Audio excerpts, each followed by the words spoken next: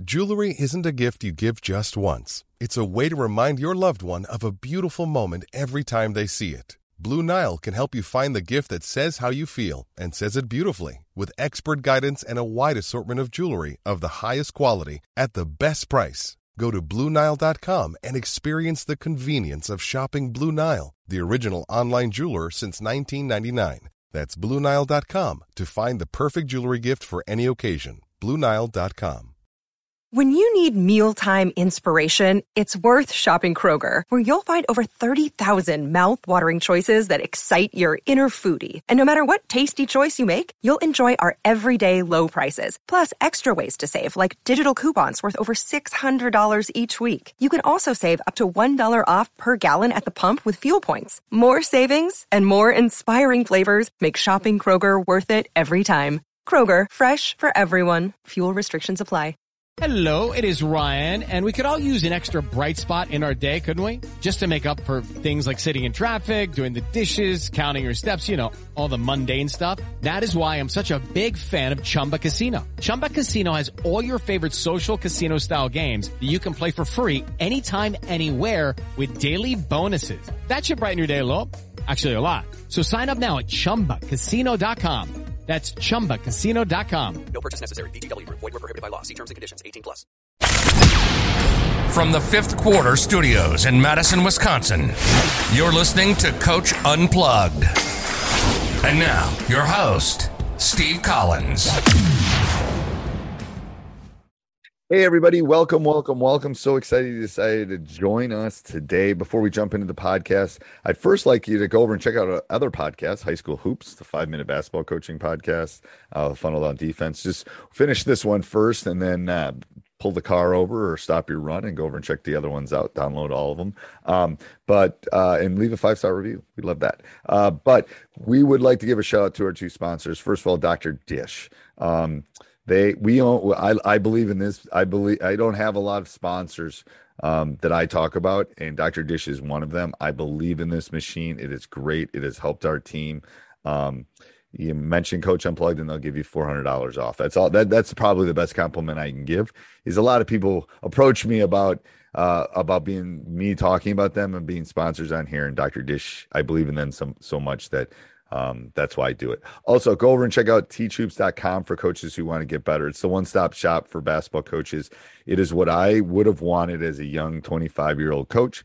I would have wanted all of these resources, and maybe it would have helped me win a few more state titles. I don't know. But from someone that's been a nationally ranked coach, and had nationally ranked teams and won that numerous state titles. This thing is everything you need to take your team to the next level.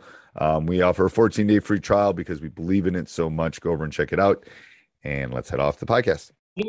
Your background makes you look like an intellectual with that bookcase. I've got a kitchen behind me. It just makes me look hungry. How is the weather? Now you're in Georgia? Yeah, I'm in Atlanta. So I spoke at a clinic outside Atlanta 3 weeks ago.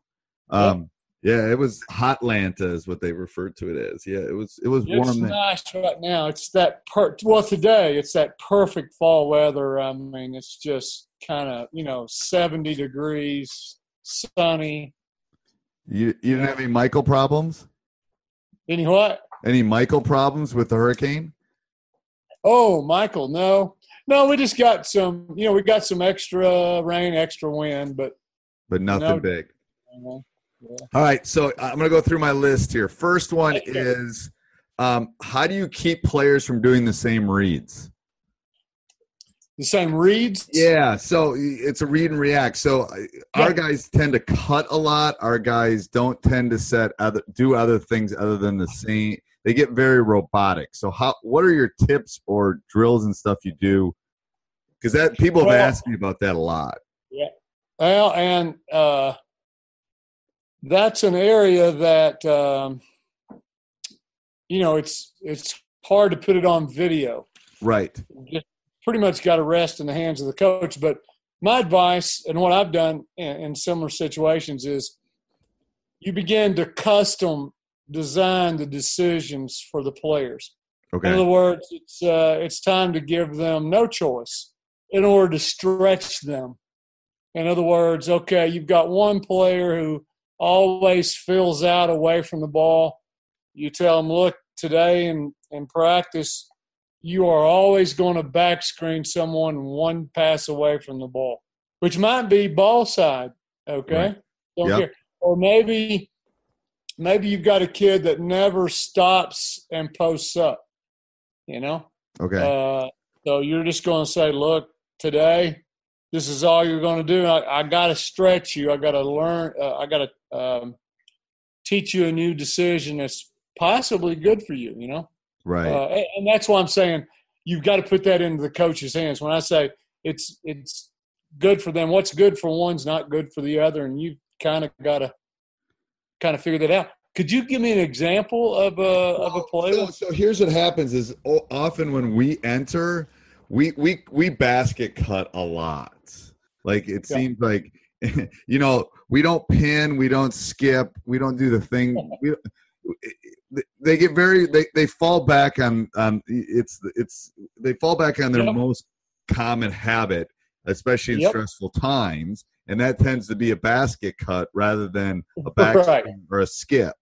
So it's like I've struggled with ways to do these, work on the skip or work on the back screen or work on those things, because we'll work on it, like you said, in practice, and we'll even work on it individually with kids. But then when it gets to that stressful time, they're going to it's like they basket cut or they get their head, you know. And that has been a struggle, not only for me, but for other coaches I've talked to, that how do you break them? You know, do you have any secret sauce that we can basically do to take care of that? No, but I don't have a secret, but I do think you've identified their motivation, and it's just to bail out. Right. You know, hey, if I just fill out to an empty spot, I'm going to be safe. And, you know, maybe they don't really, in their heart of hearts, want the ball. Right.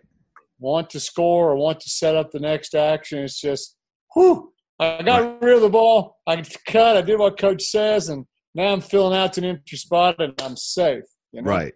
Well, I just think repetition is the king. So let me give you an example. Like, so you got, excuse me, 5 players on the floor. Let's say you're rehearsing 5-on-0. Maybe you're rehearsing 5-on-5, the way we'll talk about in the fusion practice. Right. But each individual player, you don't want to give them all the same assignment, because then it's really hard to play. So you give player number one, you are always going to back screen your way out today. Player number 2, you are always going to post up one time, and then on the next ball movement, you can fill out. Now, you can get real specific with that player if you want to. You could say you've always got to post up ball side short corner. Okay. And I'll tell you why in just in a moment. Okay. Player number 3, you've always got, on your way out of the lane, you got to fill out away from the ball, and you are going to curl around and set a pin screen on somebody that even looks like they're helping. Now, if it's 5-on-0, then you're just going to curl around, come back into the lane, and yell pin, and set your imaginary pin screen and ask for the skip pass, you know? Right. 5th player, you are always going to call for a pin screen on your way out. In other words, you're going to be talking to that teammate. There's 1 or 2 teammates over on the weak side, so that when you're starting to fill out, you're already turning and you're going to call their name and say, give me a pin, because you're going to use it. And you got to sprint out there and turn around and get ready for the skip. It's your job to communicate that to that. Now, so let's say you've got that, okay? I'll tell you what, let me give you another one. I want you to always post up on the weak side, anywhere on the weak side, short corner, mid post, high post, and you're not going to get out of there until somebody else sets you a screen. And when they set you a screen, you can come to the ball. If you don't get it, then you can fill back out. Now, that means you're going to have to give someone else an assignment. Right. Like you will always screen for anybody that's in the post no matter where they are, that kind of thing. Okay. Now, so let's say you rehearse this for 5 minutes, okay? And 5 minutes is a long time when you're rehearsing. You get lots and lots of reps. Into 5 minutes, you switch everybody's. And then you do it again. Yeah, okay. Yeah. Yep. Now they should be, Steve, decisive and aggressive because they can't make any decisions. You've limited them to one. There's no thinking in this. Right. Okay? So they should be very, very – but the fact that you've got them mixed up means if you put defense out there, start with shell defense or something like that. We'll talk more about it in Fusion. Then you'll be pleasantly surprised with all the new kind of scoring opportunities. And if someone looking from the outside would not be able to tell that each one has one and only one assignment. Right. And Steve, I'm stealing this from a coach in Washington State who did this very thing in games, not practice, in games. No, I think there's kids. I think of one of my kids coming back, that there's one kid that he always wants the basket cut. Well, I think at least in our first scrimmage, I should just say, you can't basket cut. You have to do this. And just I almost have to force his hand because Let me flip that for you. If he really likes to basket cut and he basket cuts hard, right, then you've got to convince the rest of your players that this is the guy we're going to draft. When he passes to you and he cuts, he's a great cutter. He cuts hard. He draws defense. His defense has to guard him. I want you, whoever receives, to draft him. Right. And then I'd praise him. I'd say, hey, you're going to get an assist every time someone drafts you and makes it all the way in for a layup. Right. Well, now you take something that he's been doing quite well. Yeah. So you're saying you almost have to do it you can't do it in drill set. You almost have to do it on a 5-on-0. Yeah, I really think so. Yeah. I mean, you can do it in drills, where you're drilling everybody. Right. But I have a feeling you've already done that. Well, yeah, that's the problem. If we've done that, it doesn't work. It hasn't worked. That's why I'm switching to a no choice. No choice. I like the no choice. Okay. Yeah. What all right, so what happens I had another coach ask me, what happens when I have two big guys like 6'5", 6'6", 6'7", and they can't shoot outside 15 feet? Like they can't make it. They need to pass and go away to another school. No, I'm just kidding. Pass and go away, preferably to another school. But I've had that question asked of me a lot about what happens when I've got bigs that can't leave the paint area. No. And I'm only joking because, good grief, these kids may be contributing in other ways, defensively, rebounds, their energy, their leadership. Right. You just got to play them. Okay? Right. Well, then the question is, where can I play them in the read and react and in such a way that they will not – that their defender – that's really what I'm concerned about because wherever they are, they've got their defender. Yes, and their defender's going to be in the paint. Yeah. That's right. So we've got to play them somewhere that will keep the lane open for the other three. The three that can get to the rack. Let's just think about simple stuff. Pass and cut, read lines, dribble ats, draft drives. Just the easy stuff, right? Okay. Yep. So they've got to be if those two who can't score block the goal, that you're limited now to outside shooting, Right. And what happens if it's only one? What happens if it's only one that can't? Only one player? Yeah. Oh, well, what I'm going to tell you is I do it for both one player and two post players. And it's just I would take up the spots in the mid post. And I just say, I throw them off and say, those are places you can post up for a second if you had to, but then you've got your home base is either the high post or the short corners. Okay, now, and the reason I say that is even with two post players, I'm very happy with two players in the short corner, two players at the high post, like a 1-4 high, or one at the high post, one in the short corner. Right. And I think you should just play around with those. I love the short corner. I think short corner is an underutilized place in the basketball court. Okay, so let me give you – here's what I would do. Like if they're both in the short corner, right. I'd be telling them they are finishers. Right. In other words, when these other three get to the rack somehow, yep. If your defender helps, we're going to be dishing it to you, and you just got to be able to meet the ball and try to shoot a layup. That's all. No move necessary. Supposedly they're not good at shooting, right? So you're just going to finish there. Right. But that's not the only thing they do there, okay? Okay. You can – from the wing, you can pass to them, and the Laker cut is just a straight cut to the goal. Right. So they're in a good passing position, all right? Okay. They are in – and by the way, I do this with one post player or with two.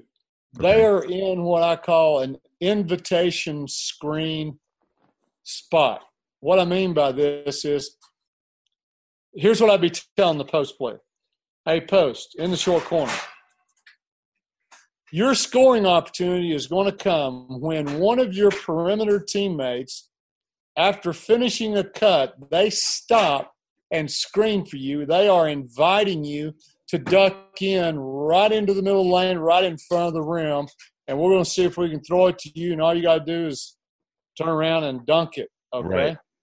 Now, and if you don't get it, then you immediately go back down to the other short corner. Okay. And, of course, if you've got two short corners, the other one just rotates. And so you duck in and you duck right back out. Okay. And you just wait for what I call an invitation. Okay. Okay? Yep. What's your feeling on the hook shot? It's a lost art. Isn't it? I think it's like the bank shot. Yeah, who do you see ever doing that anymore? No, who do you see shooting a 12-foot bank shot? No one. And I'm telling you, I don't get it because, when you're in a slump as a shooter, that was my go-to. I'd somehow get to that angle and just bang a couple of them in. I'd shot it so much, especially for me on the left side. I don't know why, but I really only needed a glimpse at the goal to bank one in from, 10 to 12 feet, okay? Right.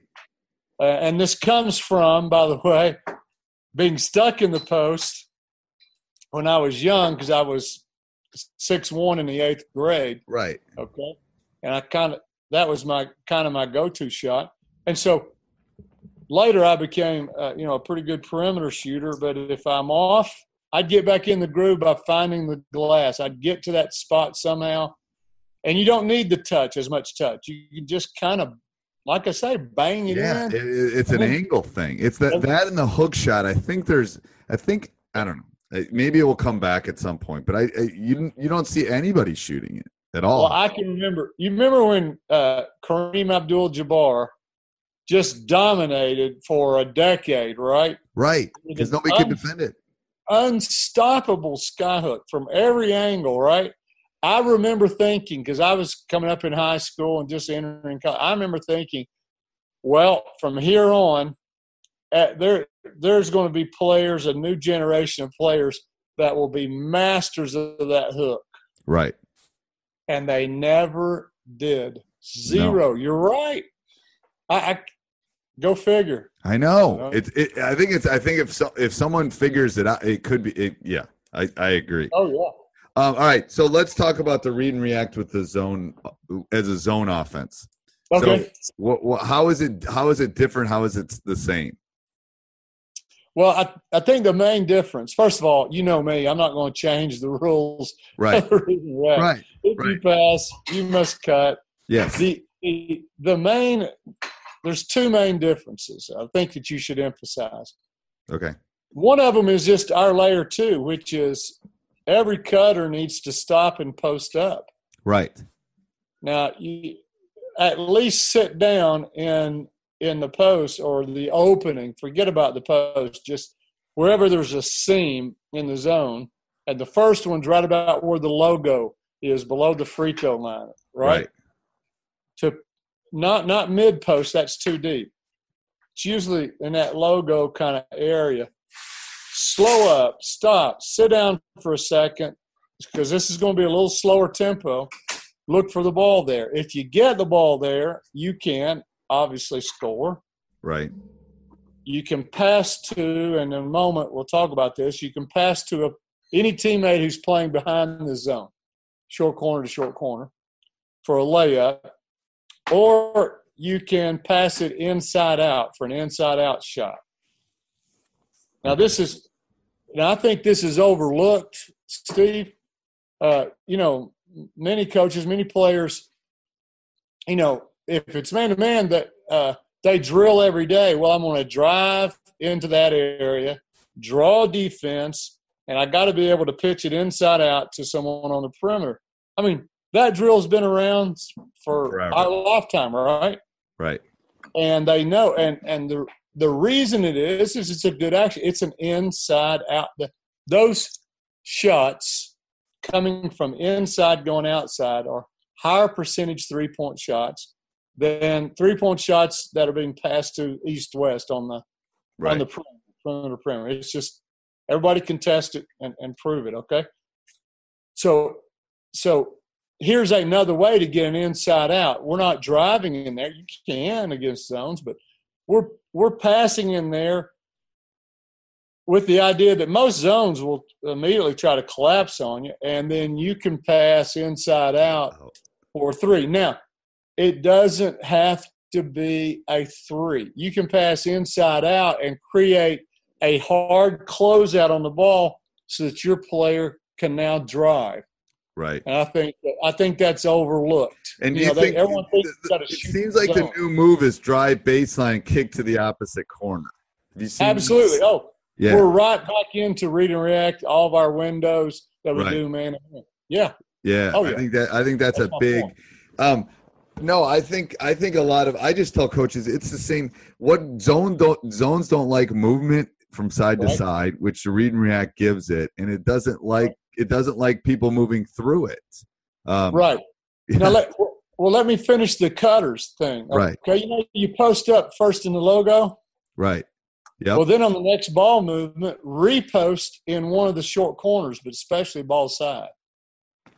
And then on your next ball movement, then you can fill back out to the perimeter and be on the perimeter again. Now that way, really, this is an ever-changing 3 out, 2 in, and both players that are inside are entering and exiting and changing positions in the zone every time the ball moves. And like you said, zones don't like that kind of move. It's hard to mark them, to keep up with. Right. And most zones, when they get below the free throw line, become 2 3s anyway. They really they morph into a 2-3. So when you have that movement, it's real. I mean, and again, we'll talk about this with the practicing, but kids aren't talking. They talk more when they play man than they would play zone. It's crazy. Like there's more communication going on. Right. Yeah, I think that's all right. So let's see what else I have on my list. So let's talk. Hang on. Okay. Hang on a second. One more thing. I got 2 more things to tell you about the zone. Okay. Is that okay? Yep. Absolutely. Go ahead. Having a player near the logo and having a player behind the zone in the short corner, not every time, but many times, you're going to create a 2-on-1 where the center of the zone is going to be wrong. What I mean is, let's say you have a player in the logo and a player in the short corner. If you throw the ball to the logo, the center of the zone, you said that they fall into a 2-on-2 or a 2-3, right? Right. You're exactly right. All of them do. And the player who will step towards that pass is the center of the zone. Right. And he will leave or she will leave the goal open, and your short corner needs to be stepping in behind the zone, looking for a place where the ball can be delivered to them. Right. And that way you can shoot a layup against the zone. Now, vice versa, if the wing threw the ball to the short corner and there's not a defender, the corner defender's not matched up, even if they are, many times, the center will step. It's the center's job to protect the rim. They'll step toward, if not, take that pass. Right. Yes. And whoever's in the logo should be stepping to the rim. And there again, that the center is going to be wrong. That's what we want to create. Regardless of which way we pass, there's a chance for a layup. It's a kind of a 2-on-1 against the center of the zone. Right. And if the center of the zone breaks down, the whole zone breaks down. Oh, yeah. Now, we all know who's supposed to rotate over and take care, and all that. I understand the coach the coach who has the chalk last wins on that kind of – but I know 9 times out of 10 the zone does not rotate quickly enough to cover that stuff, okay? Now, I got one other thought for you to consider against zones. Okay. And it doesn't matter. This doesn't matter what you're doing. Maybe you've got a permanent inside player who's playing in the short corners and the cutters are simply going to the logo and then back out. I don't know. It doesn't matter. Every time you move the ball, the zone is set up for you to set a pin screen and skip it. Yeah, just slap it. Would you mind? Thank you.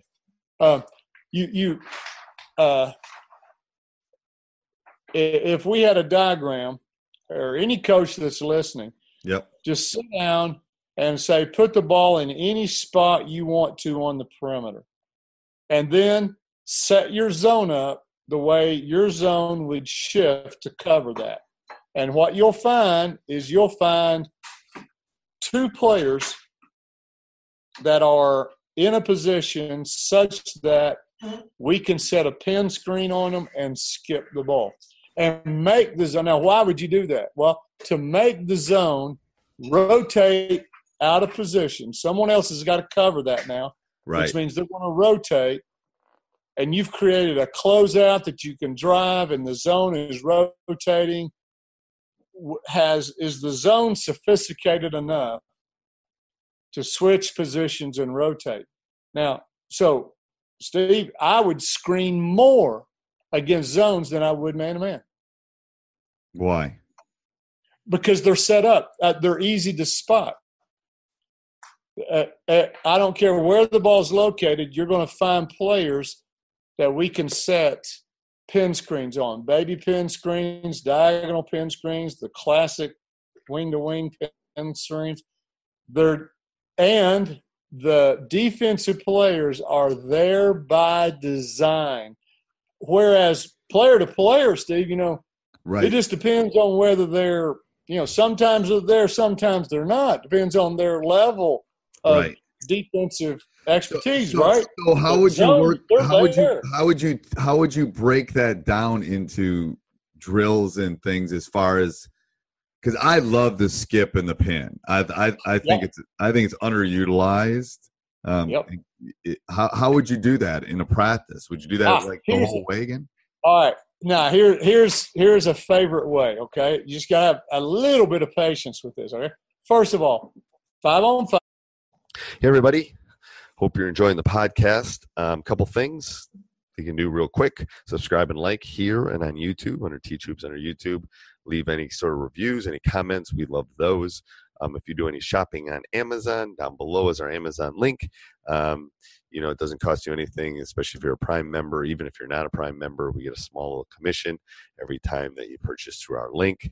And the last thing is make sure you go over and check out teachhoops.com for coaches who want to get better. I can't imagine a better resource, a better way to expand your horizons. There's nothing like it on the web that I have found. I have experienced everything that you're experiencing. I've coached guys at the highest level. I've coached NBA guys. I've coached, 5th grade boys how to dribble.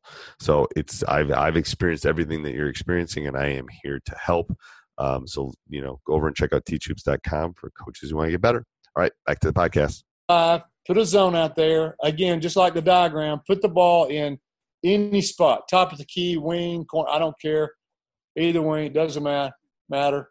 Put the ball there. Tell the zone to get set, get your best positions. Then walk the offense through who should set the pin on which zone defender. Okay. Example. Ball's on the wing. You just said all zones, and they do, fall into a 2-3 or 2-1-2 when the ball is in the outer 1/3. That means, Steve, on the opposite side, on the weak side, there's going to be a high weak side defender and a low weak side defender. I don't care what kind of zone you started with, right? Right. It's true. That's what I mean. Yeah. Those two are there by assignment. That's their job. You can count on it, okay? That's why they're in a zone to do that. So I would turn to my offensive players on the weak side and say, now look, this one's deeper than this one. We're going to, when the ball's on the wing, you call out pin, you come in and call it, and you line up and get ready to receive it. And after you receive it, now we'll be in read and react. So you might be shooting, you might be driving, you might be feeding the new post player that's inside now, the guy that set the pin screen or the girl that set the pin screen. Okay, all right. Now, so you walk them through, say, 2 or 3 of those, all right? Like when the ball's up top, there's baby pin screens, players coming from the corner up to the wings and to the defensive wings and setting pin screens. And it's the old flare screen look, if you know what flare. The offensive wings are going to slide about halfway to the corner, and it's a short skip. That's why we call it a baby pin, right? Right. But it forces the zone to rotate. All right, so you've walked them through it, right? And you ask your players, okay, do you understand that? Yes, we understand. Yeah, they'll all say, yes, they understand. Okay, all right. Okay. Well, we're going to play now, but it's going to be shell offense and it's going to be shell defense. Defense, you can't touch the ball. Offense, you can't score. It will not turn live until someone sets a pin screen and we actually skip the ball. Then it'll be live. Until then, this is great defensive shell drill conditioning work. I'm going to go stand up here and drink a cup of coffee. And wait. Right. Wait on you guys or you girls in the middle of action. Hey, no. They'll cheat. Tell them they can't start the possession. Okay. Okay. Yeah, they will cheat. They'll always find a way to cheat in drills. Always. Now, by the way, that's not a bad way to teach them. That was my second way to teach them, is to start your possession against the zone with a pin and skip. And Steve, you could call it. Make it a call. Okay? Right. Example, you use your dribble at. So the ball dribbles at the wing. And the wing cuts and fills out on the weak side, and you get a double pin screen from on the weak side, right? Yep. And you just start with a pin. Well, at least you get one in. Right. And could you do the same premise with when they're playing man? Oh, absolutely. Those to me are training methods. Okay. You know? Yeah. You've got to move a team from robotic, to creating their own possessions, okay? That's a lot easier said than done. So I think one of the stages in doing that is to come up with several different ways to enter the offense, give them a name, treat it just like you would a set play, a quick hitter. They're used to that. And just tell them, look, I'm training you. Let's take an example. Here's 3 ways. Here's 3 different ways to enter the offense other than a pass and cut, okay? And team. So give me 3. So I love this, because I think this is part of our problem is we would enter it the same way. We would get into the read and react, and it would become very like pass here, we'd slip, but whatever. So it's almost like you got to come up with like this one. We're gonna work on a skip and a pin, or we're gonna work on. Yep. So what would be your priorities if you were doing that? Like you had 3 calls. Okay, 3 calls. These are pretty easy calls. Okay. Okay. And they're with the first 3 layers. Right. Okay. So, the first one is I dribble at either wing, and that wing cuts. And if they're open, great, we'll give it to them. It's not false offense, okay? Right. But if we don't, we're not going to move the ball because that player's going to turn around, come back, and post up. Okay. And the ball handler's going to feed them, and we're going to get into our Laker cut and fill along the perimeter, okay? Okay. So there's one. Okay. Now, by the way, that's not as rote as you might think because you could dribble either way. You're not – so if your defense is – And there might be a different kid on the wing each time. That's right, yeah. And if your defense is forcing you left, go left. Right. You don't have to go right. If they're forcing you right, go right. I mean, so what? Okay. You've got a decision there you can make, so it's not completely, okay? Okay. That would be one. I really like that one, okay? Now, while we're dribbling at the wing, let's just go ahead and get another one. I dribble at either wing, and that wing cuts, and if they're not open, they post up. But you don't feed them. You throw the ball back uphill. Well, it wouldn't matter which way you threw it. You could throw it to the corner. You could throw it back up top. Doesn't matter, okay? Whoever's in the post steps out and back screens for you because you have to cut. Okay. So you automatically you've gotten a back screen in. And by the way, the kid who sets the back screen, the one that was in the post, they need to shape up and look for, 3-point or go rip and go one-on-one. No. But then you can play from there. So I'll tell you why I like those 2 together. Okay. As quick hitters. Because this is the only 2 situations there are when someone's in the post. Right. I'm going to make this really clear to my guys and my girls. Look, you either feed the post or you don't feed the post. What else can you do there? There's nothing else you can do. There's nothing else you can do. Okay. If we feed the post, we all know what we're doing. If we don't feed the post, we all know what we're doing. And everybody's still going to get a chance, like if you're in the post and we don't feed you, don't worry.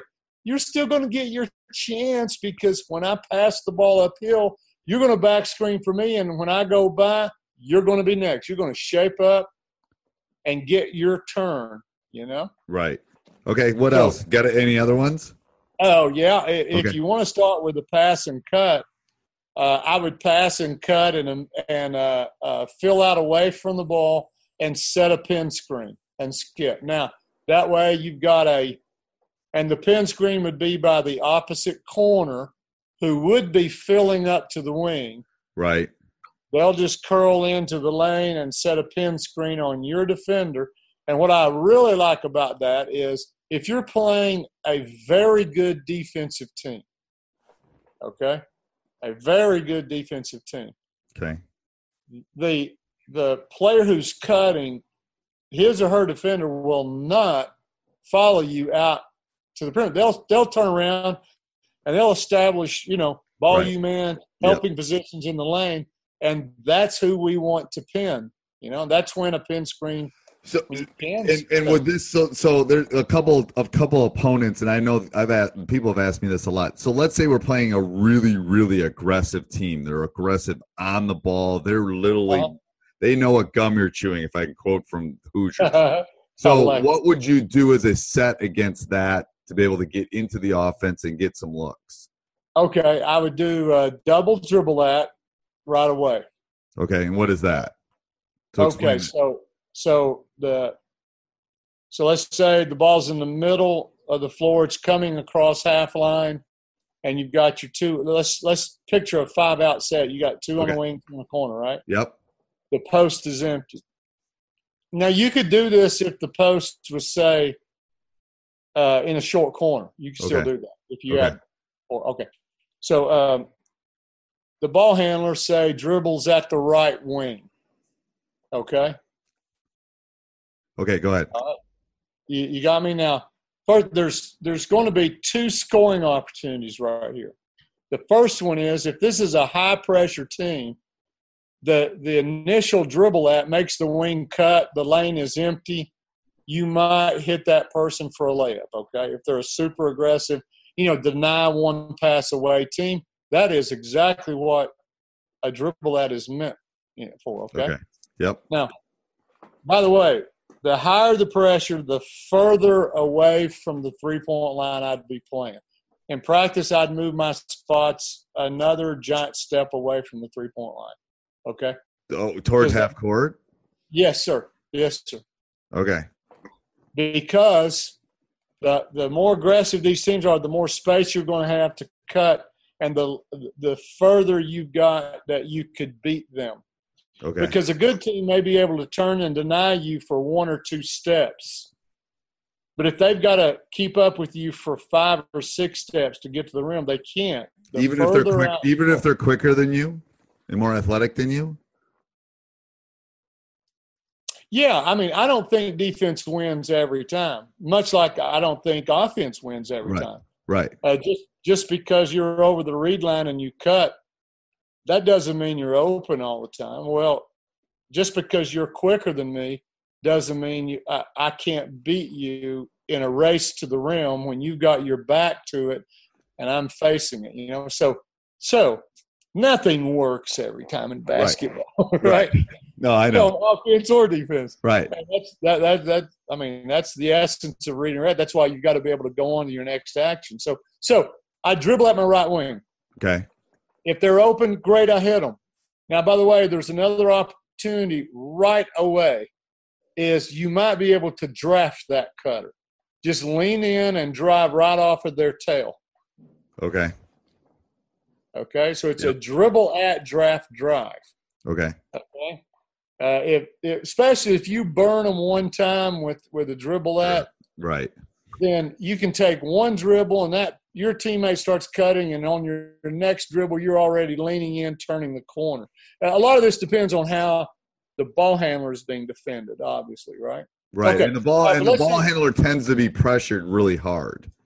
Yeah, well then I really like dribble at drive drives because the closer the defender is to the ball handler, I think the easier it is to kind of turn the corner and lean in and get around them. You don't even need to get completely around them, Steve.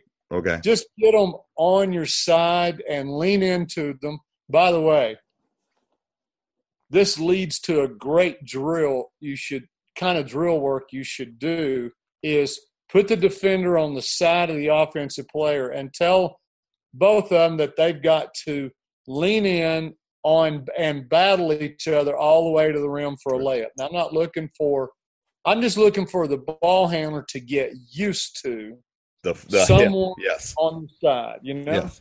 Yeah. And if so, you don't have to beat people clean. You just got to get them on your side to get them all the way to I do a drill on the whole sideline of the court. So we use the court sideline, and we're not even attacking the rim. I just want them to feel what that's like when they're on your hip a little bit.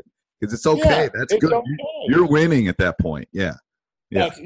That's a great message to send them. Yeah. Yeah. Don't shy away from this. This is good. You've won. If you can get them on your side there, lean into them. And what would you do if you have – do you do any specials other than maybe a pin and a skip for shooters to kind of – because as soon as some kids hit some threes, it seems like the read and react works better because the spacing works better. Yeah, all right. I'll give you another quick hitter. But first let me finish the double dribble at for a high-pressure team, right? All right. So I dribble at the right wing. The wing cut's not open, and I don't draft them. Okay. Well, you failed, right? You got to turn around and face the top of the key. Right. All right. So this may be between your legs or around your back or a spin, but you got to be careful. You can't cross over right in front of your defender if they're high pressure, right? Right. But regardless, you get to that wing, you turn around and see somebody, the left wing is filling the top of the key. Right? Right. Yep. As you leave the top of the key, they're filling the top of the key, right? Right. And so as you turn around to look at them, if this is a high-pressure team, that defender is going to be out there thinking steal or deny. Yep. And this is why I say take him higher, higher, higher. I'd try to tag the jump center circle line as high as you can go, because then when the ball handler turns around and takes one dribble at you, just one dribble, that's your signal to cut. And many times you'll have momentum. That left wing, if you can time it right, fill high slowly so that you're still moving toward the head of the key when the ball handler turns around. Now you've got a little momentum. Your defender's moving up and away, and then you change speeds, change angles, and you've got a lot of real estate to beat them. Yeah. Now, I'm actually not through right there, because if that player's not open, the ball handler can draft that cutter too, and now they're going right down the gut, right down the highway, right down the middle of the floor, Now, in that case that I was calling out, it'd be with your left hand, you'd be leaning in and drafting that second cutter all the way, right? It's hard to teach drafting. It is, and everybody won't do it, but you're going to find one or two that just say, oh, man, this is how I sign my name to the game. This fits me. And, of course, every time somebody passes to you and cuts, you could draft them. Right. And, of course, every time you dribble at someone, you could draft them. Okay? So, hey, now, back to your next question, like great shooter, right? Right. I've done this in a number of scenarios. Smart player, this one example I'm thinking of, very smart player and best three-point shooter on the team, happens to be their point guard. Their number one ball handler, right? Right. And they're coming down and getting rid of the ball, right? They're coming down and they're passing to the right or left. Eventually, they give it the ball. Even if it's a dribble out or something, they give it the ball, right? And they cut. And so this is really simple. As I said, look, once your feet get wet, once your feet hit the paint, if you hadn't gotten the ball back, I want you to back screen somebody that is one spot away from the ball. I don't want you going to the weak side. I don't want you to doing this, doing that. Now, obviously, if you can set a pin screen for them, that'd be great. Yeah.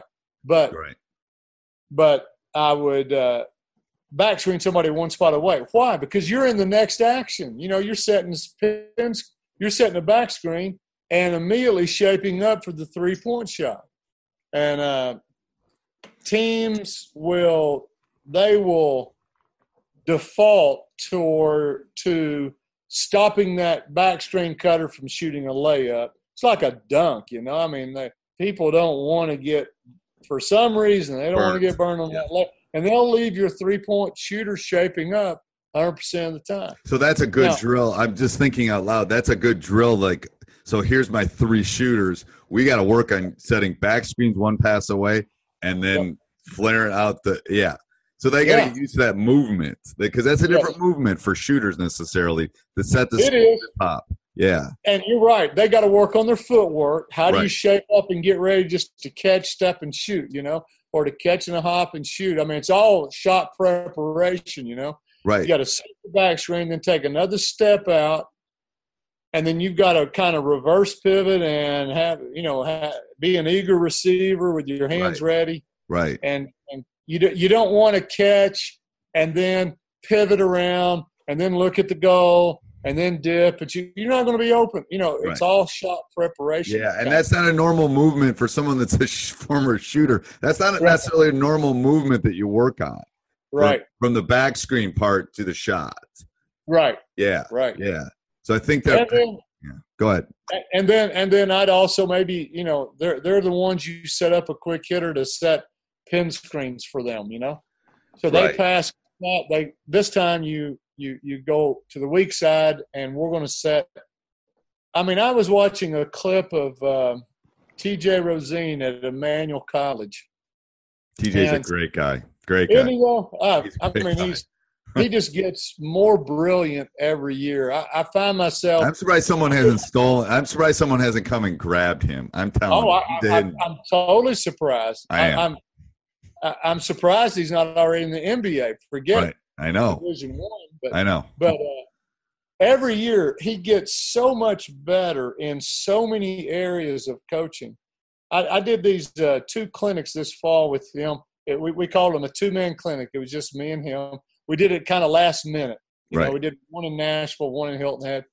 And I found myself, I'm supposed to be we're supposed to be playing off each other, right? Right. So I'm listening to what he says, and then how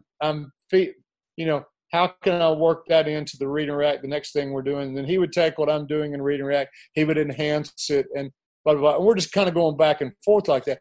But more times than not, I found myself just like taking notes and being in amazement at him going, man, I'm writing down. I know. And then it comes my time, and I'm going, wait a minute, I'm not even prepared.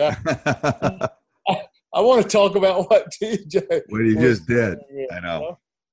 But anyway, I'm watching a game clip of his team, and he's got this one really good 3-point shooter that particular year. And the kid cuts, goes through, and heads out to the weak side. This is not a call, by the way. This wasn't a call. They set double pin screen.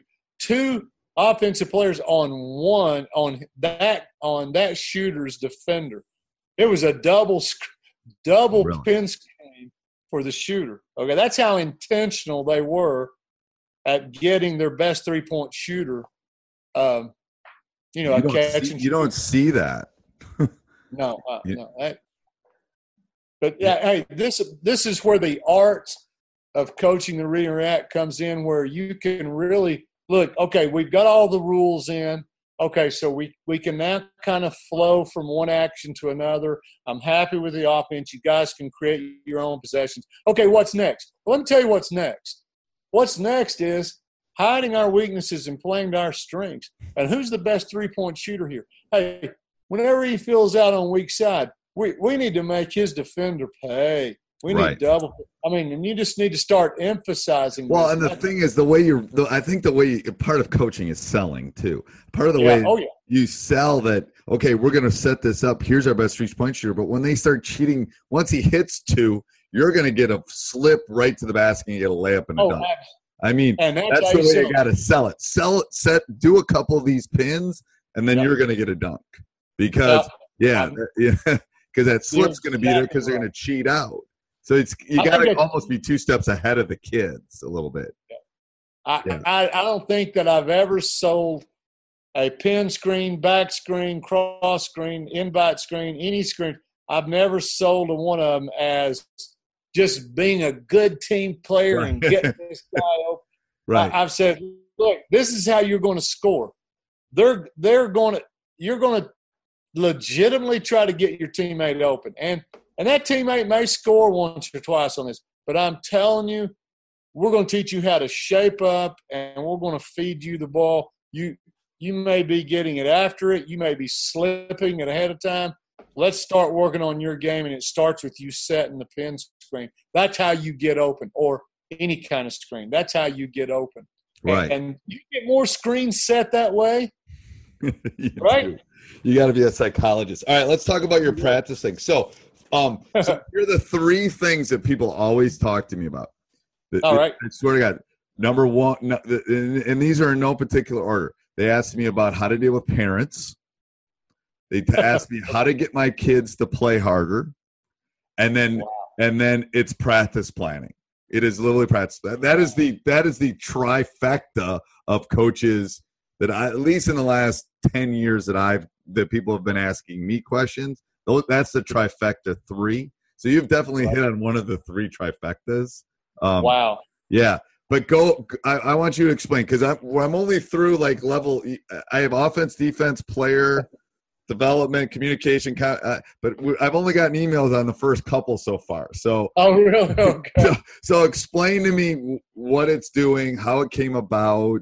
I mean, it's very intriguing. Okay. Hey, first, let me say something about parents. Okay. I got a good suggestion for you. Have a sit down with all your kids, all your players, before your parent meeting at the beginning of the season. Okay. Yep. And work out. This means you've got to have some courageous conversations, truthful conversations with every player in terms of their role. They must agree with you. This is not you dictating. This is, we've got to reach an agreement. This is how I see you. This is what you're going to do. Okay. Have the players write it down. So when your parent, when your team meeting with your parents begins, every player stands up one at a time and says in front of all the parents and theirs, hey, my name is Rick Torbett. I'm a 20-minute player. I'm a 20-point player. I get to go in when we're 20 points ahead or 20 points behind, that kind of thing. Or, the next player stands up and says, I'm Joe Blow. I'm a senior, and I'm expected to score, 15 points a game and get 10 rebounds. I'll probably play about 20 out of the 32 minutes, blah, blah, blah. And they go around and suddenly the role is identified. Hey, it's Kaylee Cuoco for Priceline. Ready to go to your happy place for a happy price? Well, why didn't you say so? Just download the Priceline app right now and save up to 60% on hotels. So whether it's Cousin Kevin's Kazoo Concert in Kansas City, go Kevin, or Becky's Bachelorette Bash in Bermuda, you never have to miss a trip ever again. So download the Priceline app today. Your savings are waiting. Go to your happy place for a happy price. Go to your happy price, Priceline. Right. The parents catch on that, oh, you mean my son's not going to be playing 32 minutes every game, and not only that, he or she doesn't expect it. It just – I think a lot of the problems come from wrong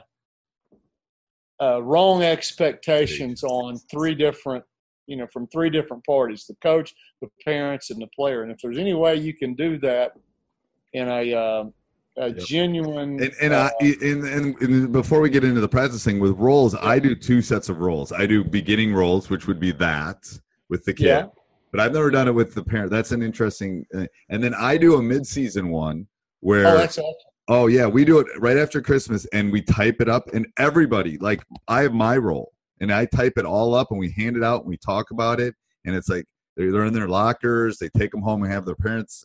And so so even my assistant coaches, the managers, everybody, here's your role. This is what my role is. This is what your role is. So because it does shift. It does shift during the season. Oh, it changes. That's why that's so good. Yeah. It changes throughout the season. That would be really good. And Christmas is probably a good time. Yeah, it's about mid-season. It's about the right sport. All right, so tell me how this practice thing came about. Okay. All right. Well, that has been – I don't get the same emails as you. So the emails I get are, I run out of time. I just don't have enough time. And it usually starts like this. Rick, I've heard you say that we need to incorporate read and react into everything we do in practice. Otherwise, we don't get the amount of reps needed to master the system, But my defense needs just as much work, and my fundamental skills from my players. I mean, if I spent all of practice just shooting, dribbling, working one-on-one ball, it wouldn't be a wasted practice. It really wouldn't. Right. I mean, but still, I need, as I mentioned, those others. Like, we got to work on our communication, conditioning. Is a big right. We got to get conditioning in there somehow, And then, see, I really believe on certain levels, players have not learned how to compete yet. I think it's part of sports that they've got to learn how to compete. Right. And so the more competition you can work into practice, the better it is for. I'm telling you, I think it's a generational thing too. Like, I don't know. We used to compete when I grew up, we were competing on everything. Everything. Like, we'd play board games. Everything was a competition. And it's not, they have their electronics and they compete, but it's not, it's like we'd go in the backyard and play flag football, or we'd be like, everything was a competition when we were growing up. And I think I agree with that 1,000%. I don't think it's the same for this generation. No. Right. I agree. We couldn't play board games in my house because no one would talk to each other for like a week, Well, and look, I've tried to solve this problem in a number of ways. And I think I've failed over the last 8 years, ever since Reinteract came out. I've said the following, but I've not been able to find the solution. Okay, I've said the following now, and the following is, and it's a quote from the New Testament that the Pharisees were complaining to Jesus about his new way of relating to God, the Father, Right. And he said, and their complaint was, well, look, this is the way we've done it. This is the way we've already done it. Here's our rules. Here's our traditions. Here's the way we do.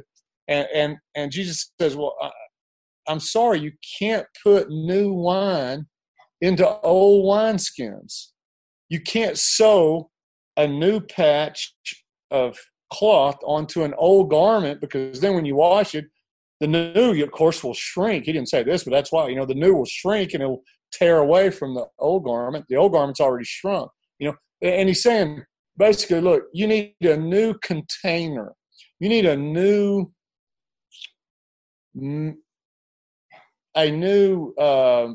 like mechanism to do this. Mechanism, yeah. Excellent, yeah, for a new paradigm. Okay, right. Well, I've said that, but I've not come up with a solution. Well, I was playing around with this year, a lot of drill works, and when I was coming up with a lot of drills, I came out.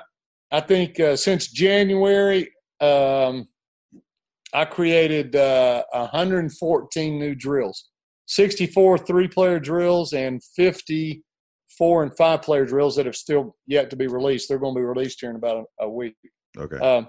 And as I was doing this drill work, Steve, this is kind of how it started, Like I was doing a 5-player drill, and I wanted everybody to get a shot. So I thought, well, why don't I make this a 10-player drill? I'll have 5 players on the floor with one ball. They'll do a certain action and they'll score, right? But what that means is only one player will score. Right. Right? The other 4 just standing, right? Okay, we're done, right? So I told everybody to pair up.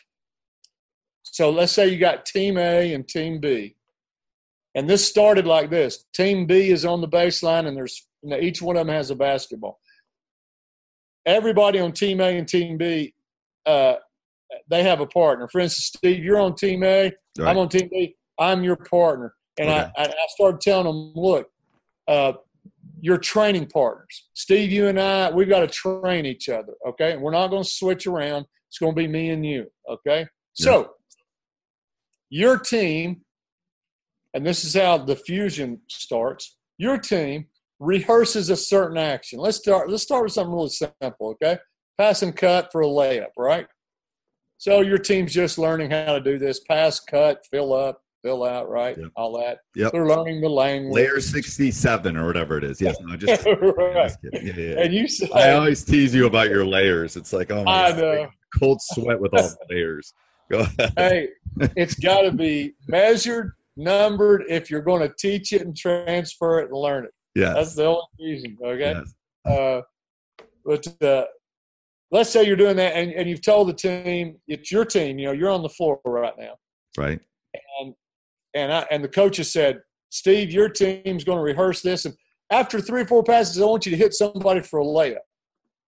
Just learn how to do that, and it's not going to be scripted, right? I mean, You've done this, yep. Right? Yep. Okay. So, Steve, let's say you are the one that they pass it to and you score a layup, right? I'm your partner. I have a ball, right? Okay, now just hang on to this thought. Now, you've got your shot. So I'm not going to throw you my ball because you got your shot. But you're 14. Hey, I hope you're enjoying the podcast. I bet most people don't go, hey, on their podcasts. Anyway, make sure you subscribe and like. Lots of ways that you can help us out that don't cost you one penny. You can subscribe and like and leave a review. We really do appreciate those. Here, you can do that on YouTube. go over and Teach Hoops. There's thousands of videos over there. You can use our Amazon link down below, www.teachhoops.com/Amazon. So anytime you do any shopping, especially if you're listening to this over Christmas, we get a small commission, and it doesn't cost you anything else. Doesn't cost anybody anything other than Amazon, I guess. And then helps us with our hosting fees. And then if you really want to help us out, you come over and join teachhoops.com for coaches who want to get better. I am here to help. I'm here to serve. One of the reasons I got into coaching was help kids, help other players, help coaches. There's no hidden agenda here. We're not playing, but I have been through it. I have coached at every level. I've done those youth tournaments. I've done, won multiple state titles. I know what you're going through. Trust me. And I can help. So let me know in any way if I can do that. And let's get back to the podcast. Teammates now are going to get their shot because their partners on the baseline on my team are going to call out their name, and they're going to throw them a pass. They're going to do a defensive closeout. Okay, so we can work on defensive closeouts. This is good for we can't do enough of that. And let's just start with catching and shooting. All four of your teammates, wherever they are going to catch and shoot with a closeout defender coming on them, right? Okay. Are we good so far? Yep. Right now, just hang on to this. Picture this. You've still got your ball because you shot a layup and pulled it out of the net, right? Mm-hmm. Right? I've still got a ball because I didn't pass to you. You got your shot. But for those 8 others, the players on your team all took a shot, and let's say they all went and rebounded their own shot, right? Right. Now, Steve, your whole team has a ball, right? Right. My team, my 4 teammates do not have a ball, but I do. Right. So we immediately go to offense. And I'm the one who starts the next possession because I've got a ball. Now, Steve, you and your guys are on the baseline, each with a ball. And we've just flipped offense to defense. And now it's randomized because we don't know who's going to score. Right. Which fits the positionlessness of reading and react. So I get to start the same rehearsal, and let's say one of my teammates scores, not me. Right. Well, immediately, Steve, you're calling my name. Immediately, I'm calling your name. Steve, right over here. I'm moving to get a better angle, to get your pass. And you throw and you close out on me, and I catch and shoot. Maybe coach is teaching how to check out, that type of thing. You can't do enough of that, right? Right. And then immediately, we've switched. Because as soon as you've closed out on me and I've taken my shot, you stay. You're on offense. I go rebound, take my ball, get on the baseline. And now, Steve, what I found, I was doing this as a drill for one of my drill things. Right. And I thought, wait a minute. Now, the player said to me, well, Coach, when do we stop? Because once you start this just keeps going forever. Yeah. And I got to thinking, man, you mean I don't have to micromanage this and start and stop it? I could just let this go. Now that I've got them started, I could go stand over here and take my notepad, watch the big action, start correcting and tweaking things and talking to players in every area. I could be talking to players about what they're doing on their offense. I could be talking to the players who are closing out. Look, that's not how we close out. Look, I need you to close out shorter, longer, hands up. This is how you check out. I could be talking to just the player development side of this. Okay, guys, okay, girls. Instead of catching and shooting, I want you to do what Coach Collins said a moment ago. I want you to pass, go close out, get on the side of them, okay, and give them pressure, and we're going to do what I call battlefield, right? Right. You're going to drive with a pressure defender giving you contact all the way to the goal, and I want you to finish off with 2 big. Do you hear what I'm saying? Right. I could do anything in player development that I want to now. Right. This is not just a catch and shoot thing. This could be a catch and hop back 3. Catch, drive, pull up, jumper. Catch. Basically everything, yes. Yeah. anything, right? Because I've got a partner. Right. So, and then the offense and defense switches, and I could stay with that particular rehearsal until I'm happy with it, and if I'm not happy, then we keep at it. Now, that's that's one mode, okay? Yep. Because the rest of these, and I've got 4 or 5 other modes, is defense. The players that are on the baseline, they come out and start playing defense. Like now, Steve, you're on offense. I come out and guard you, but I've still got a ball. Okay. Now this is where it gets a little weird. Okay. I start requiring the defense to play defense, but with a ball in their hands. Now, I'll give you an example. Let's say you require the defense to hold the ball with 2 hands. All right? Now, offense is still rehearsing the same thing, let's say. Okay? But now, Steve, offense has defenders they must cut by. They must pass around. They can't just pass to anybody. Right? Right. You've got to wait till someone's actually open to hit them. Now I can start talking to the offense about front cuts, rear cuts, read lines, right? Right. I could start talking to the ball handler about how to hold the ball and get in a powerful position because you've got a defender on you. Now, defense, though, if I'm requiring them, let's turn our attention to them. If I'm requiring them to hold the ball with 2 hands while they play defense, Steve, they can't cheat with their hands. They can't hold. They got to use their feet. And I've handicapped them to a certain degree. Yeah. It's tougher.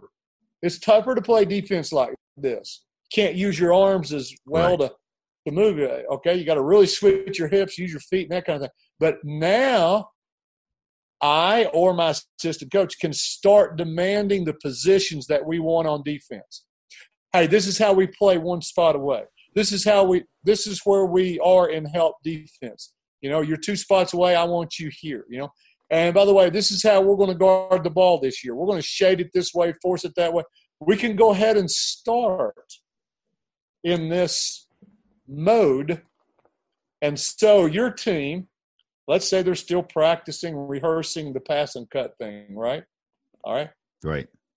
And they finally find somebody open and they hit them, okay, for a layup. Well, we're still in our train our partners mode. Right. Okay. That's never going to change. So, Steve, maybe your teammate, you pass to your teammate, and your teammate has to go up with some contact and score because his defender still has the ball on him. But see, then I'll be turning to you, and I might have to back up a few steps and then throw you the ball, close out, and do whatever it is that coach has said we're working on. Okay. Hey, it could be, Steve, that coach has said, hey, you guys just work on your game. Maybe I know what I need to work on. Maybe you know what you need to work on. And between the 2 of us, we're just iron sharpening iron. Every time the team scores in rehearsal, we get to work on our game. So you're getting up on every rehearsal. You're getting 5 shots but you're also getting. It's not just getting up shots. You're getting training going on there, right? Right. All right. I've got a whole bunch of other things that players do with the ball while they're on defense, okay? Right. And it's a challenge, okay? I mean, it's a challenge, say, to dribble and play defense, okay?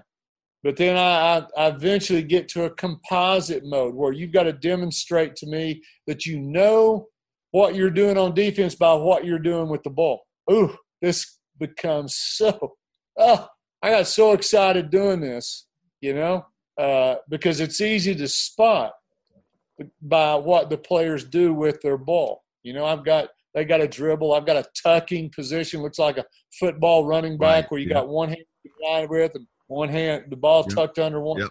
And you do this for certain by the position, that kind of thing, okay? But let me step back and just talk about a big picture aspect of this.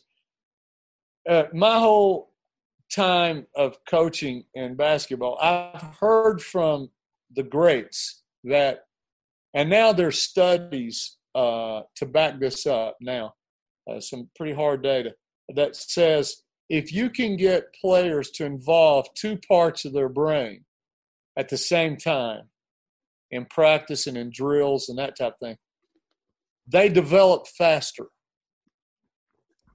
Okay, now I don't know what area they develop faster in. Maybe it's the thinking, maybe it's the reaction. I don't know, but they develop. There are studies that show you that if you put a choice, as an example, a decision into any kind of drill, players develop faster. Well, as you can imagine, once defense throws their ball off and they can play it, it's easier. This is like overloading, This is like overload training. This is like if you're going to race a 10K, you don't train 10K. You train 15K, and that type you overtrain right. Well, I'm trying to make defense easier while working on their player development at the same time, their skills at the same time. Now, so I'm going back to what I was talking about before with my guys just cutting to the basket. Like, I should give them maybe like two choices. You can cut to the basket, or you can go set a back. I mean, I see. You want them to make a decision in that specific point. Yes, at some point. Yeah. Yes. Okay. Now, a couple of big picture items here with the Fusion project. Okay, instead of, I'll tell you my goal. Let me go big goal first. Okay. Here's what I found. I did this with a 15 and under AAU boys team here where I live. A friend of mine asked, it was like, could you teach just the first few layers of reading and react? Oh, yeah, great. So how long do I have? Well, you got like an hour and a half, and there's other things we got to work on, so I'll give you an hour, okay? Okay. Well, what are you going to do? Well, are you going to get done in an hour, right? You've taught this before. It's kind of tough, right? Right. So I put them into this fusion mode. I taught them this fusion mode, all right?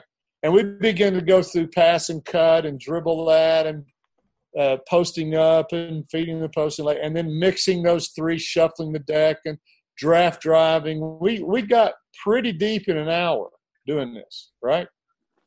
But here's here, and of course they're shooting, and we changed our player development thing that we were doing several times, during this hour. But here's the kicker. They didn't even ask for a water break until the hour was almost up.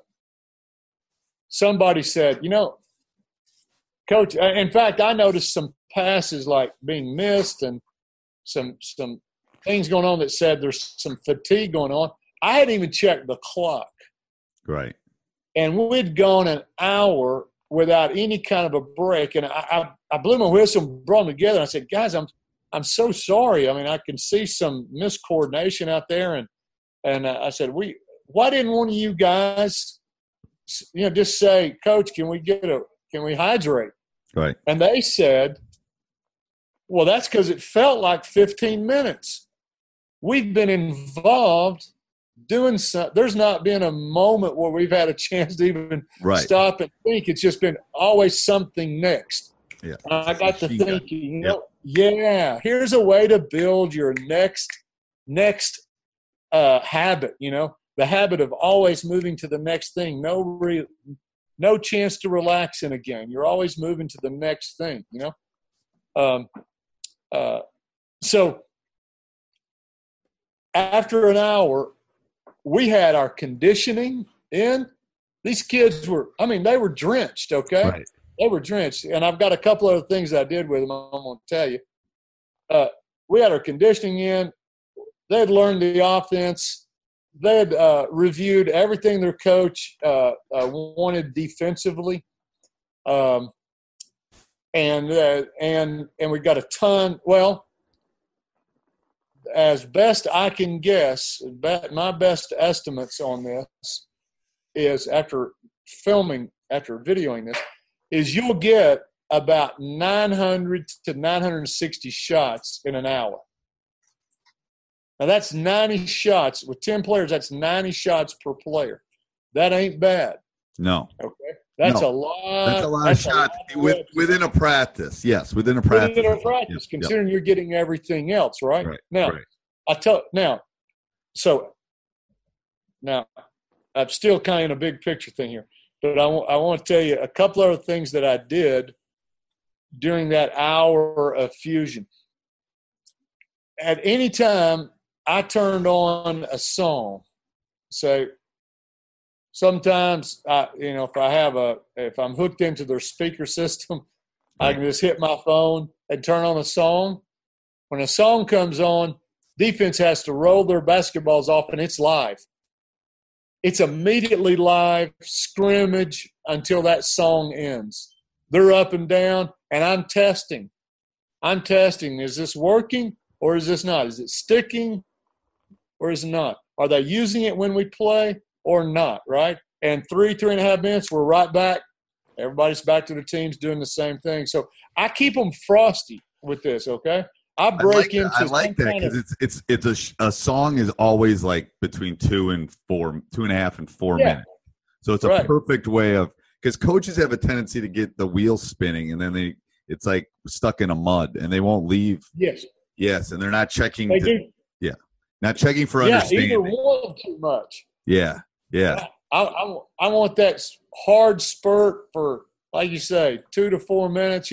They're keeping score when they do that. Okay. And we do some silly thing like loser does one push-up or something like that. Right. And then grab some water, and we're right back into fusion. Now, I might be, if I didn't like what I saw, I might be sticking with the same rehearsal. If I like what I saw, I'm going on to the next rehearsal. So let me say something about that. I've got 32 5-player rehearsals. Okay. That build and train the read and react. Okay. So this is a different way of putting it in than the traditional method. You're rehearsing it with 5 players. You're learning it that way. Right. Okay. But I'm not using all of your practice time. By the way, I have another way of putting competition in there that demands communication and keeping up with time and scoring. We just don't have time to get into it. It's called Moneyball. Coaches will see it and the reason I did that, Steve, is so that we're competing all of the time, so that every shot counts. It counts for a score. I'll explain this maybe later if we have. But back to a big picture. So in 1 hour, I was done, right? I'm finished. All right. That left – they only had 90-minute practice. That left 30 minutes to work on out-of-bounds plays, press breaks, breaking down some certain action into some 3-player drill you want to kind of sharpen the edge on, work on your free throws.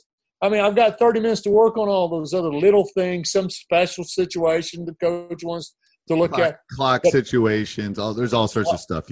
Specific, very minute stuff, yes. Right. But from here on, Steve, I've got the main thing done. The main thing is the main thing. I've got those 6 areas taken care of in one time frame, one time slot.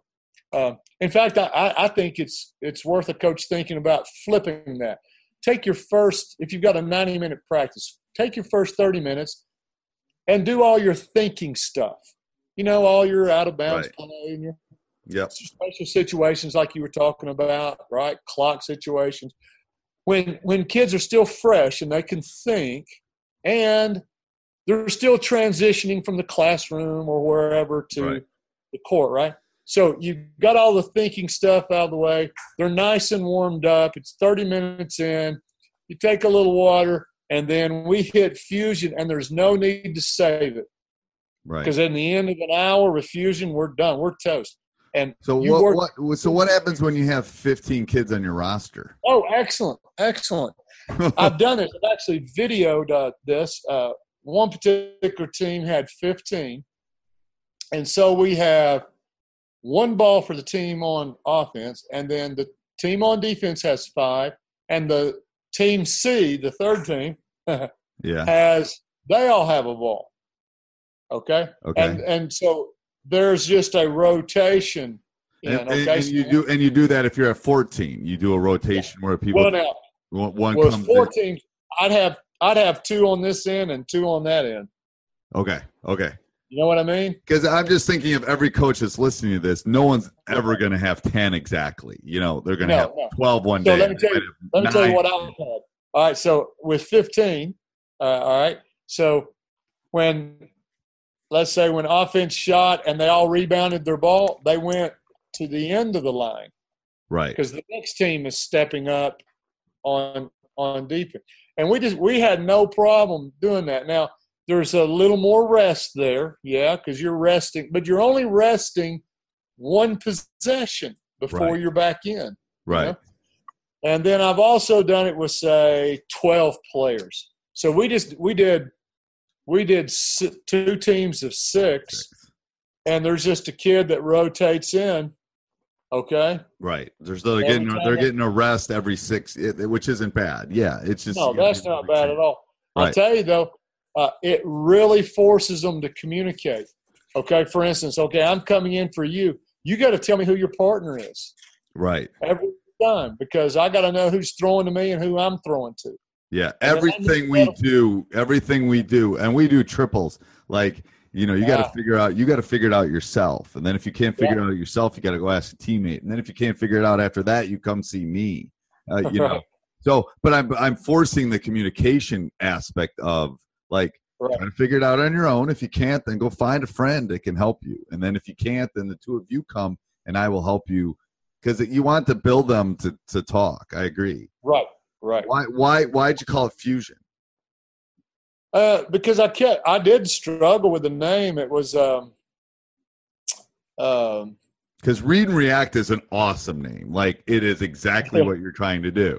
Like, yeah.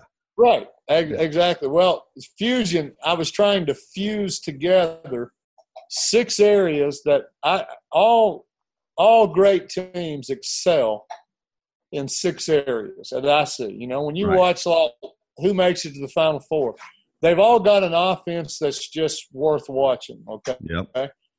They've got a defense that is excellent in some area. I don't know. There's always something special.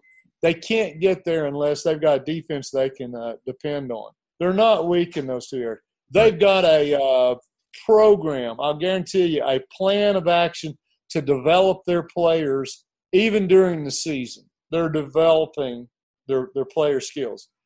You'll usually hear them talk about how their communication is just off the shelf. It's just they talk on the floor, they talk off the floor, they talk on offense, they talk on defense. Exceptional teams communicate, and then you'll hear them brag about their conditioning, right? Yep. That's almost a given. You just can't get there with that. Yeah. And then you'll hear coaches when they talk about their teams, like, in clinics, we won the national championship. But let me tell you something. Our kids know how to compete, man. They compete from the moment they step on the you've heard it, right? Mm-hmm. There's something about them competitive. They just refuse to lose, that kind of thing, right? Right. And I thought, I know there's more areas than those 6, but those 6 seem to just stand out. And I thought, if I could just fuse those 6 alone together, it would solve that time problem that I keep hearing coaches have in their practices. And Steve, I'm excited about it, but I'm also, I don't know, a little apprehensive. Like I don't want to. I know it's not going to solve all the problems. No, but it's going to solve a lot. Like it is. Yeah, it is. And I think, and the thing is, I think because you haven't, when we're taping this, you haven't launched it yet. So I think in 6 months, when you and I talk again, I think I will have some things, and then I think it's a lot. It will be a curve. I think there'll be a huge curve. I can't wait to communicate that. I'm going to try to with some webinars or something like that. See, I think I'm going to be adding to this fusion project. You're going to see what do you call it? Appendix. Right. Appendix. Yes. because once it gets into coaches' hands like yours, right, you're going to find some things in your laboratory that I didn't. right. And you're going to say things like, hey, you know something? I found that, let's say offensively, that this rehearsal, when we combine this and link this with it, we got so much more out of it. Or you're going to say something like, I found that when I told the defense, when we were trying to learn how to post up, right, it's better to put the defense in a two-hand mode, blah, blah, blah. A particular defensive mode for one particular offensive action. Example. Right. Hey, I'll give you a quick example. I told we were working on read lines and curl the puppy dog and all that, right? Right. Yep. And we needed high pressure overplay, right? Yep. So I put the defense in our two-hand hold mode. Yep.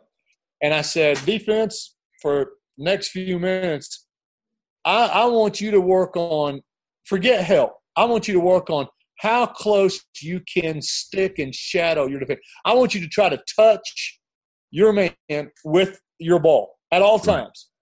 So you know what that meant? It was away from the ball when they were filling into – it looked just like, a high-pressure way out there over the read line teams, Right. And so the kids could work legitimately on their rear cuts and their even dribble-ats were so much better doing that, Right. Well, I expect that kind of feedback from you and the rest of the coaches who dive into fusion. Absolutely, I am. Yeah. Right. I think that's what's going to happen. It's like anything, the first Model T is not what we're driving right now. It's like, okay, the first time you did read and react, I'm sure, that's where all the, you have to, all the appendix and stuff.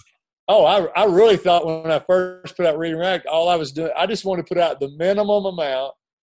I didn't want to step on coach's toes, the minimum amount that it would take to keep your team together, coordinated, to be able to go from one action to the next. So I didn't have anything on transition or press break or just all kinds of stuff like that. And once it got out, I was inundated with, hey, why, I'm looking for a complete offensive system. Right. You're not going on vacation when you launch this thing, I think, because the emails Hey, I'll tell you one other thing I'm looking forward to is the communication between each other. Here's what I mean. Instead of me saying, hey, you remember me describing that one quick hitter we were talking through? I dribble at the wing post up. We don't throw it to them. We throw uphill. They backspin. We go, right? Yep. Well, in the Fusion project, that's got a number. It's number 22 or it's number 17, it's number 20. We're going to be able to communicate now in terms of numbers. We can just say, hey, look, we're this particular action, we're killing this kind of a team with number 17. Or maybe it's vice versa. Maybe it's my team just can't seem to get rehearsal number 27 or and of course I'll be able to go look at it and go, oh, this is or maybe because we don't really talk in terms of layers as much. Like when I'm talking to my coaches, we're not talking about. I tease you about it, but we're not literally talking about layers. We're talking about specific. But this, you're saying we will. We'll as even coaches within the same staff. Yeah, I really think that it will help among all of us. We can. Hey, practice planning. To like giving it to your JV coach or your assistant coach or coaches down the line from you to be able to say, look, your team this week needs to cover numbers, 1, 3, and 7 and 8, or something like that. Or today's practice, the rehearsal is going to be, we're now ready to take on 9, 10, and 11, Okay. And by the way, we're doing 9, 10, 11 because defensively, we don't know how to defend in the post yet. So these 3 particular rehearsals are going to be putting people in the post, and we're going to be feeding people in the post. So I want you to turn all your attention to our defense, how we're going to blank, whatever that is, Steve. Maybe you double team in the post and rotate out. Well, you need an offensive action that puts you in it, right? Like a shell drill. Right. Yes. But why not work on your offense and player development and everything else while you're emphasizing that particular defensive aspect? I really think it's going to help in those terms, communicating and practice and planning your practices. I do. And will there actually be a list? Oh, there is a list on there. Okay. Oh yeah, it's listed. Okay. Yeah, Okay. There's 32. And 32. And there's not actual names. Like the list is in terms of what you do. Okay, I haven't come up with nifty names, as you know. Like it's something like, like the one I was describing. Right. Dribble at the title of it says dribble at either wing, post up, not open, pass uphill, back screen, shape up. It's the passer's choice. Right. Okay, now that's the title. Passer's choice. You can either hit the cutter or the player shape. You didn't lose any sleep on coming up with that name. Yeah. Well, I'm waiting for somebody smarter than me, more creative like you. You got to come up with nifty names like that. Yeah. I'll just use number 27. Number 27. I let the kids come up with them, to be the most part, to be honest with you, with the action calls. But okay. Hey, by the way, every one of them could be a quick hitter. Right. This is great. This is going to teach. See, there's so many ways to look at this, Steve. Here's 32 different ways to start your possessions other than a standard pass and cut. Right. And people are always looking for that. They're looking for that. They are looking for that. So what's the exact launch date?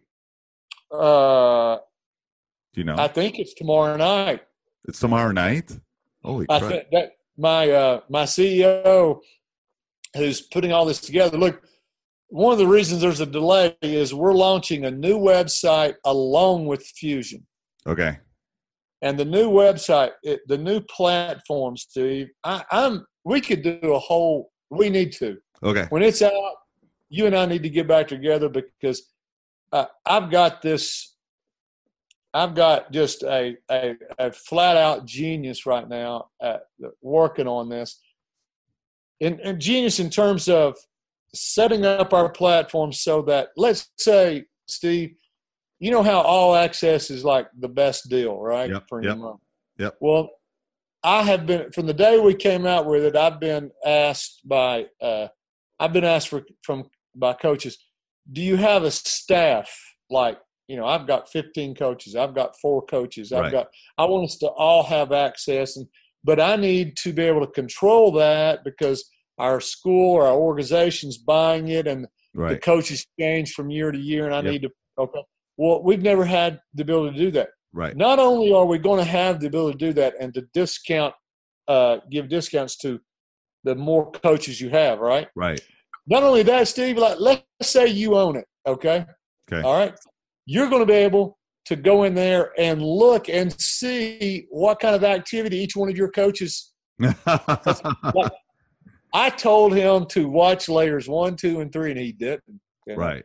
Right. Or I told him to watch layer 1. You better watch it. Yeah. That's right. Or I go in and find out he's watched the whole thing. This guy's hungry. You're going to be able to monitor that. I mean, it's our ability to get to and create groups within our environment, our own Better Basketball environment. Right. It's about to take a huge leap forward. And that's why there's a little bit of delay with Fusion. He wanted those two to come out at the same time. At the same time. Okay.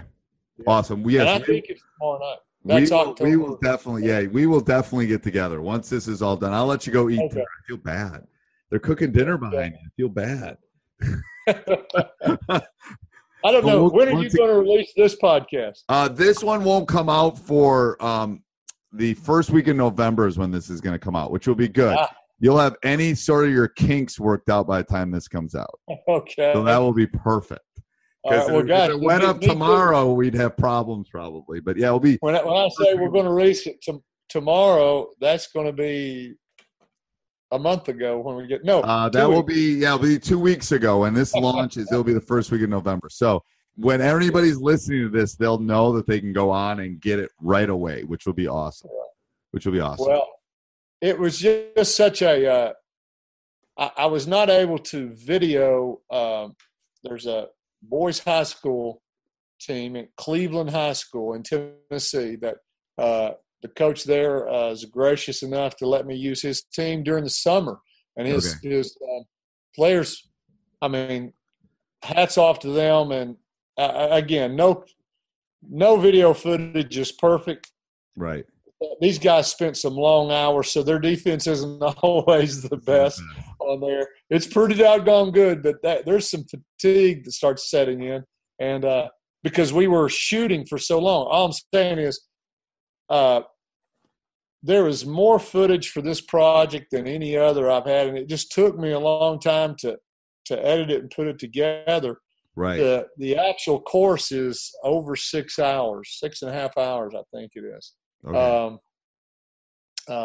But there's some – once you viewed it, there are some sections in there that allow you to move to find – let's say you wanted to find rehearsal number, 31.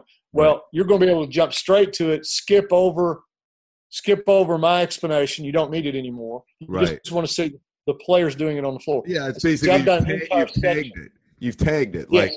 I can search. It's like a Google thing. I can search it, and I need this one specific thing. That's awesome. Yeah, now awesome.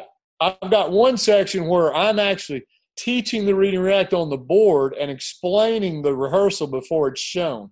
And obviously that's for the coaches are still learning or want to learn to read and react. So I wanted this Fusion project to be just another way, a different way that coaches could learn and teach the read and react. So, wow. Thank you. Thanks for taking your Sunday. And we'll get back together this spring after my season ends. We'll get together again. And, we'll talk about this.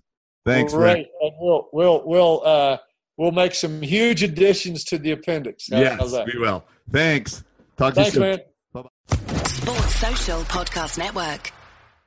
Hello, it is Ryan, and I was on a flight the other day playing one of my favorite social spin slot games on ChumbaCasino.com. I looked over at the person sitting next to me, and you know what they were doing? They were also playing Chumba Casino. Coincidence? I think not. Everybody's loving having fun with it. Chumba Casino is home to hundreds of casino-style games that you can play for free anytime, anywhere, even at 30,000 feet. So sign up now at ChumbaCasino.com to claim your free welcome bonus. That's ChumbaCasino.com and live the Chumba life. No purchase necessary. VGW Group. Void where prohibited by law. See terms and conditions. 18+.